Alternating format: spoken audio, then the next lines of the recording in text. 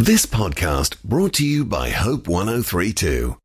The Hope Book Club with Katrina Rowe and Natasha Moore, because life's just better with a book. Welcome to the Hope Book Club with Katrina Rowe and Natasha Moore. Today we are breaking out the Bunsen burners and the test tubes for the science edition of the Hope Book Club. This is rather uncharted territory for me. The closest I've got to reading a real science book is The Rosie Project by Graham Simsian, but Natasha has been reading some legit science-inspired books. She's delved into Lost and Wanted by Nell Freudenberger. Poetry and science come together in this novel about a renowned physicist who has to confront the supernatural. Randall Munro's What If gives compelling scientific answers to absurd questions, such as how many humans would a rampaging T-Rex need to eat per day to survive in New York City? And I've been reading Kat Coleman's Can't Beat the Chemistry, a young adult romance about a science nerd who falls in love with her unconventional tutoring student. Plus, we'll discuss the books that have taught us something we didn't know we wanted to learn. And if you'd like to join the conversation or share your thoughts about one of the books we discuss, we would love to hear from you. Email bookclub@hopemedia.com.au. But first, let's hear from Lost and Wanted by Nell Freudenberger. In the first few months after Charlie died, I began hearing from her much more frequently. This was even more surprising than it might have been, since Charlie wasn't a good correspondent even when she was alive. I should say right away that I don't believe in ghosts, although I've learned that 45% of Americans do. At least not in the sense of the glaucous beings who appear on staircases in abandoned farmyards, or on the film or digital records of events that absolutely did not include, say, a brown dog in the lower left-hand corner, or a man standing behind the altar in a black hood. Charlie died in Los Angeles on a Tuesday night in June. I was in Boston, and I didn't know. We hadn't spoken for over a year. People talk about a cold wind or a pain in the chest, but I didn't feel anything like that. On Wednesday at about noon, my phone rang, or rather, I happened to be looking through my bag for my wallet, and I saw that the screen was illuminated Charlie. I grabbed the phone and answered before I could think of any of the obvious things, such as, why pick up right away? Or, it's been more than a year. Or, what are you to her anymore? I heard shuffling, something lightweight falling to the floor. Empty boxes, maybe? I said her name again, and then I lost the call. I called her back, but no one picked up. I felt foolish and unaccountably disappointed. I vowed that if she tried again, I wouldn't pick up. I would wait a few days before deciding whether I even wanted to call her back. That's Nell Freudenberger's Lost and Wanted. The main character is a renowned physicist and a professor at MIT. She doesn't believe in life after death or anything supernatural. So when she receives a phone call from a friend who has just died, it kind of rocks her world.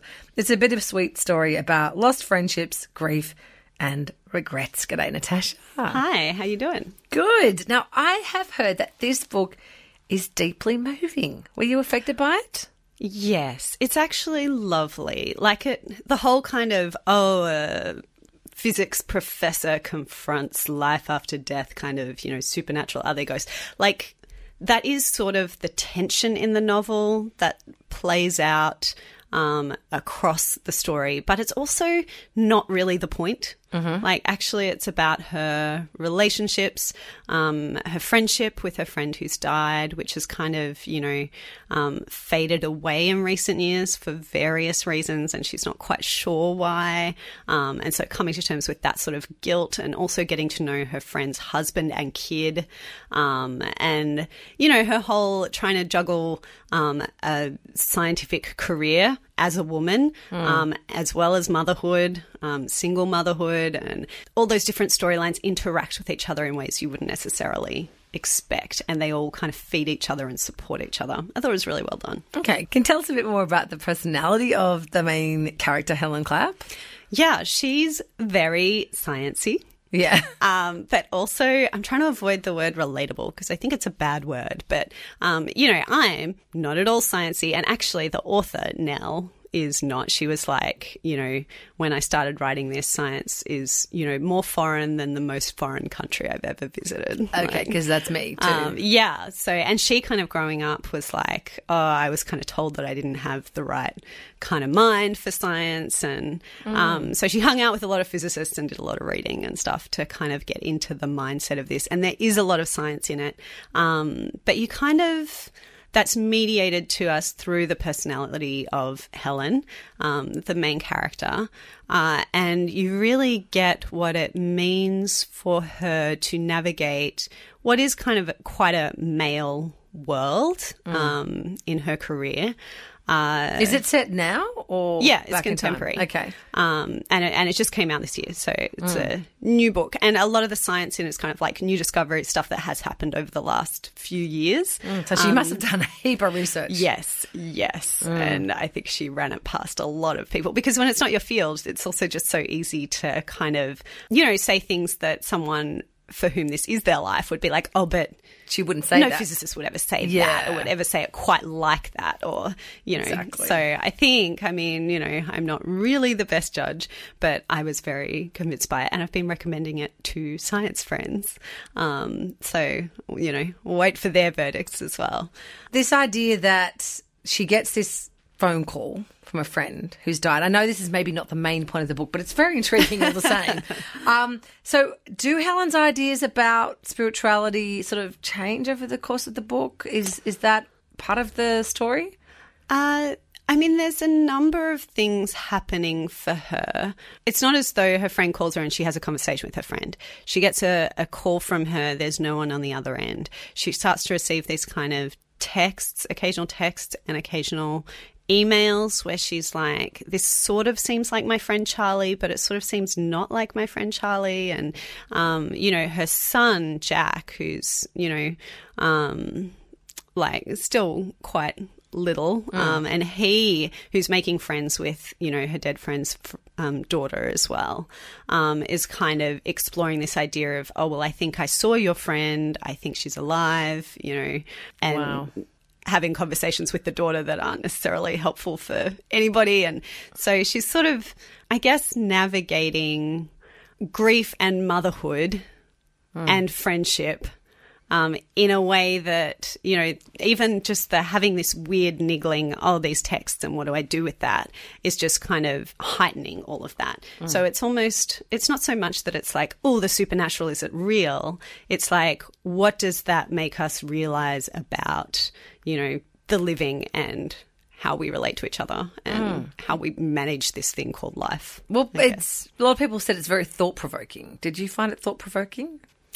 One of the things that it does really well is, so it kind of links up these sciencey concepts with relational concepts in a way that, you know, could be a bit twee or a bit forced or a bit unscientific. And, you know, the author actually says that she felt a bit Like self-conscious unsure about it? about that at first, but then talking to physicists about it, you know, one of them was like, well, actually the way that we talk about this stuff is very metaphorical. And so long as your analogy is the right one, then that's fine. So, you know, she has the different sections of the book have titles. The first one is entanglement, the second one is gravity, and the third one is uncertainty. And these are words that have certain meaning in the science physics. context, yeah. And in, you know, the universe, and then certain different but not totally unrelated meanings in relationships. And so it kind of weaves those things in together really well in a way that makes you go, oh yeah, this stuff is really complicated and also weird and a bit unaccountable, you know, same with physics, same with life. And that actually everything in life is sort of a trade-off, that you make these decisions and you don't really know how they're going to work out, and that they have these ripple effects and these consequences that you can't control. And so it just does that really beautifully, and science kind of turns out to be a really good prism to do that through, I guess. So viewing relationships through the prism of science. So did you actually learn about physics from reading this as well? I felt like I did when I was reading it, but then if afterwards you asked me to explain anything, there's no way I could. So I felt like I was learning, but did it stay? No, maybe not. No. Not retained. So what captivated you about the story? I think even though I'm in no way a scientist, I did kind of identify with Helen. I loved the way that she related to her work. That she was so absorbed in it and so loved it, and was succeeding in this field, this very male field, as a woman. But, you know, even the satisfaction of like, you know, she'd kind of made some groundbreaking discovery and become like a full professor at, you know, age 33 or something. So even like the experience of coming to this realization about the universe that no one else had ever come to. I think even describing that work in terms of the feeling of it and that devotion, that kind of complete absorption in something that's outside of yourself. I really liked how that was told. You know, it wasn't, even though the science in it is kind of authentic and well-researched, it wasn't overdone. So even though I don't really know what she's talking about, I can identify with the experience of it and be like, oh, that sounds really great. And then I think just her being brilliant at science didn't mean that she was brilliant at relationships. And so she is easy to identify with in that way, that she's kind of trying to figure out what she wants and, you know, making decisions and not knowing how they'll turn out and what's right and wrong and what's best for her and for her kid and for her friend's husband and their kid. And so I think, you know, that science helps and doesn't help us to do life. Yeah, absolutely. Okay, thanks, Natasha. You're welcome. Our next book is even more sciencey. It's Randall Munroe's What If? Serious Scientific Answers to Absurd Hypothetical Questions. As the subtitle suggests, this book gives scientific answers to absurd random questions like, what are the odds of meeting your one true soulmate? Or when will Facebook contain more profiles of dead people than living ones? So why did you pick this one up? Well, essentially, I wanted to read this partly because I was on a journey, a trajectory away from my year 10 self that was like, I hate science, I'm quitting science, and towards someone who's like, you know, science can be pretty cool. I'm sort of interested in it, but I don't really get it. So, you know, if I read something about it, then it needs to be very entertaining or I'm not going to persevere. Yeah. So partly because I was on that trajectory, and partly because the guy who wrote it, Randall Munroe, he is best known as the author of what I strongly believe to be the world's greatest web comic. It's called XKCD. And it's a comic, like it's a science thing, but it's about, you know, philosophy and language and romance and as well as, you know, physics and computer science. So he did a physics degree and used to work for NASA and eventually quit to kind of draw these cartoons full time because they were so popular and so funny. And so and one of the things he does alongside that is he used to do this What If blog where people send in these crazy questions, and that's where the book comes from. So he, you know, the questions are ridiculous, but the answers use actual science to figure out, well, what would happen if you know, could pitch a baseball at 90% of the speed of light? What would then happen? And you're like, okay, well, that's impossible. But if the premise were granted, then what happens? And, you know, in a lot of the answers to the questions, basically the Earth explodes in a lot of the scenarios. So it's like the end of life as we know it, but not all of them. Okay. So he used to work for NASA. He's literally a rocket scientist. Yeah, I guess so. So do you need to be a rocket scientist or even just a regular scientist to understand what he's talking about in this book? I think the lovely thing about his writing is that, you know, physicists and, you know, other scientists love him because he's like the real deal and he knows what he's talking about and he does the research, you know, properly, and he talks to scientists in fields that aren't his to figure stuff out and confirm it. So if you're a scientist, it's not like you're like, no, this is beneath me. Plebeian, yeah. But as a non-scientist, because he's very, very funny and he's very good at explaining things to non-scientists, you can actually access it and enjoy it anyway. And even the bits where I'm like, oh, I don't know what those couple of lines mean, but like I'm with him on the general idea, you know, and that's enough. That's enough to get you through. Well, yeah, it sounds interesting. What did you really like about it? I liked, it's got plenty of his drawings in it. So, you know, like he does the little cartoons throughout the book. And they're always just very on point. Anyone who's familiar with his webcomics will, you know, love his style. I actually had one of his comics up like above my desk through the whole of my PhD, which was in English literature. And it was to kind of remind me that what I do is sort of ridiculous and let's not take ourselves too seriously, because this one was called Imposter. And in it, he's like, oh, my hobby is sitting down with grad students and figuring out how long it takes them to figure out that I'm not an expert in their field. And, you know, engineering, it goes through different ones. It's like engineering, it takes 49 seconds for them to figure out that he's not an engineer. You know, he said something ridiculous. Sociology, it takes like 4 minutes. Literary criticism, 8 papers and 2 books later, and they still haven't figured it out. Right. So his cartoons are always very kind of, you know, quirky and fun. And then also, I think it just makes you curious about the world, that you're like, oh, there's so much to know. And there's so much joy to the way that he approaches it. You know, someone is like, oh, if you swam in a pool with spent nuclear rods at the bottom, would it kill you?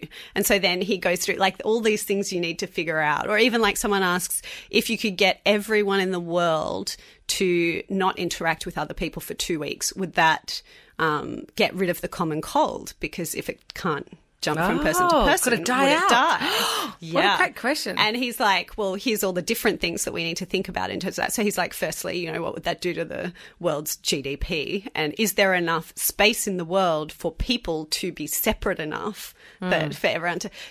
So, you know, there's kind of the practical logistics of that happening. And then there's the like, okay, well, would it actually die out under those circumstances? And so what were some of your favourite quirky, absurd, hypothetical questions from the book? Do you want to pick a couple out? I mean, one of the things that I really like about it is that he's so serious about the outcome, right?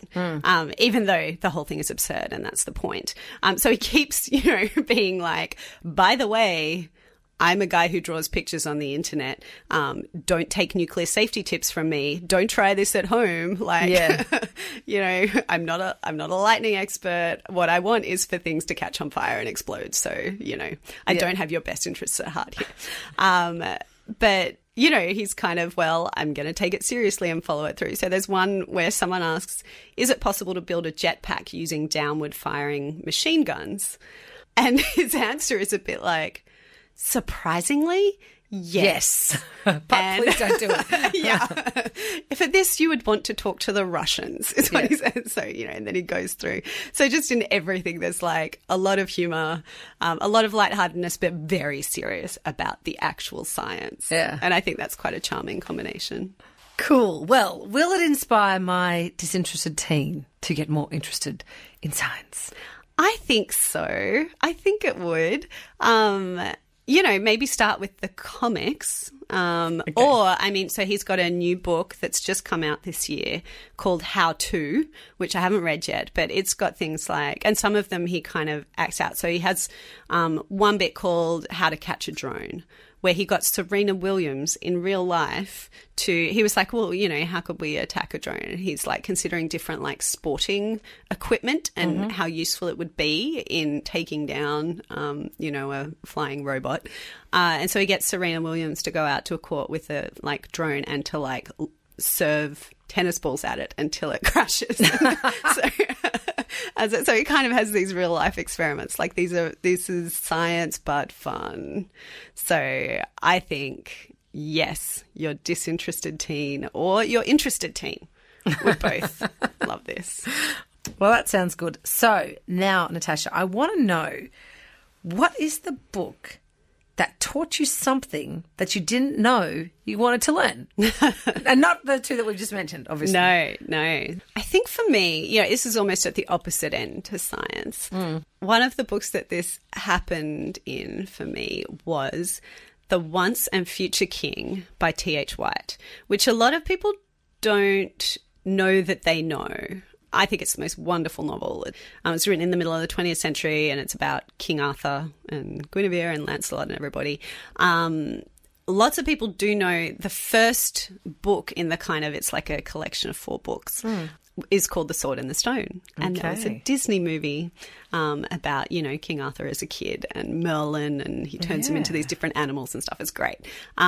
But the novel itself is amazing, and it's very entertaining and quirky, and it's also very dense. So it has all this stuff in it. I remember even just in the first few chapters being I should be kind of bored by this, but I'm not, because one of the things he does is he talks about medieval warfare and particularly falconry. He goes on about falconry a lot, and he doesn't explain any of it. He doesn't go, oh, well, here's what these words that I'm using that you've never heard before mean. Okay. He just kind of plows on, and you're a bit like, oh, well, I'm with you. You're making this entertaining enough. Because later I have since read H is for Hawk by Helen Macdonald. I hated that book. You hated that book? I could not get through that. I tried Is it because it was hard. about training a falcon? Was that the problem? It was so dense and boring. And I'm like, your grief is not hawk, that interesting. It's all about her grieving her father. I'm thinking... Well, it's about her grieving her father, but it's about her training a hawk, and it's about T.H. White, who wrote Once and Future King, and his book, The Goshawk, and how he tried to train a hawk and did it very badly. And it was all that stuff about the goshawk. She was so fascinated by it, and I'm like, this is so pretentious. Oh, there you go. Well, I felt differently. I learned a lot about hawks from T.H. White and from Helen Macdonald, and I thought it was kind of cool. I feel bad saying it because she's a McDonald. She's part of my clan. There you go. So what about you? What have you learned about? Well, a funny book popped into my head. And to be honest, it's not one I love. But I did learn a lot about global history, particularly in the 20th century. It was The 100-Year-Old Man Who Climbed Out the Window and Disappeared by Jonas Jonasson. Have you read this book? I have, yes. Okay. So I kind of have a love-hate relationship with it because of the moral ambiguity of the book and of the protagonist, Alan Carlson. The book has a massively high body count in the first couple of chapters. Basically, this guy climbs out the window of a nursing home. He gets caught up with some drug dealers, but in the process of his adventures, you kind of get his backstory. And he, saved General Franco in the Spanish Civil War. He helps make an atom bomb with Harry S. Truman. He ends up in Iran assisting a plan to assassinate Churchill. He spends time in a Russian gulag after friending Stalin, and he meets the fictional little brother of Albert Einstein. He spends time with Suharto in Indonesia. He has lunch with... Charles de Gaulle and Lyndon B. Johnson in Paris during peace talks to end the Vietnam War, etc., etc. So basically, it's fictionalized, but you kind of learn a lot about the big events in global politics in the 20th century. But see, my question about that is, if you don't already know the history quite well, how do you distinguish between fact and fiction there? Well, you can't. You can't. But it's the vibe. So I probably mistaught you a bunch of stuff about 20th century history. Well, exactly. But the thing is, see, I read it years ago, and now that's all faded into the back of my mind, and I can't really remember the detail, but I sort of know the sequence of events. You have a vibe about Charles de Gaulle. Okay, so I clearly learned nothing. Well, I read it too, and I don't remember learning any of those things. No, well, I suppose, I think it was more that I didn't know much about the event, so I kind of had to look them up as I was reading, so I felt like I was learning stuff. That's a bonus, that you were actually going and learning. A bit. It made you curious. This is the idea, right? Yeah. That these books make us curious about things that we didn't even know to be curious about. Exactly. Another, book that I think I learned a little bit, my pick was the YA novel Can't Beat the Chemistry by Kat Colmer. This is as close as I've come to reading a science book in the last 12 months. And is this chemistry in a double sense? Double. Yes, exactly. So it's been billed as like the Rosie Project for teens. So there's a bit of Pride and Prejudice thrown in there too, actually. But basically, MJ is this highly scientific nerd who is on this pre-prescribed path of academic success to become a doctor to please her mother. She's still in school, but she's studying university-level chemistry. But again, it's that whole thing of different types of smarts where, yeah, she's smart in books, but she is not smart in relationships, and she has a lot to learn. Her big brother asks her to tutor his best friend, the deadbeat drummer, Luke, who's going to seriously flunk chemistry without her help. And of course, you know, as she spends more time with him, the stereotypes are broken down. She starts to see there's a lot more going on underneath the surface. And no surprises, it's a romance, you know, but it has heart. And Kat Culmer actually got into writing YA fiction because she was concerned at how unhealthy the relationships that were being portrayed in YA fiction were. She was a high school librarian. She was like, this is so bad. And so she wanted to write a romance that started with a genuine friendship. And then she's included some heartwarming elements like Luke's relationship with his sister who has Down syndrome, which is a really lovely part of the book. But I guess the reason I was keen to mention this book is that while there's a lot of science stuff, a lot of chemistry, and MJ is very concerned about those kind of academic smarts, she wants to be a geneticist, you know, but she learns a lot from Luke about other kinds of smarts and, you know, how to be socially and relationally smart and what's really important in life. So is there a lot of science in it? Oh, not heaps of science. It's more about the scientific way of thinking. So MJ approaches her relationships with that more scientific approach. Like, well, why would I do that? There's no good reason for it. Yeah, exactly. And she has to learn that relationships don't work that way. So, yeah. I hope that you've enjoyed the first ever science edition of the Hope Book Club. May there be another one if I ever read a science book.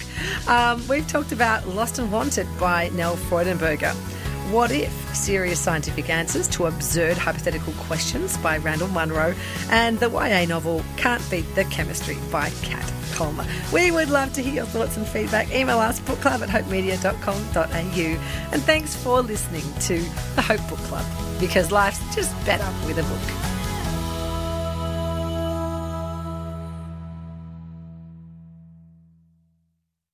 Thanks for listening. Start your day with life words. Subscribe to Hope 1032's free daily email devotional at hope1032.com.au.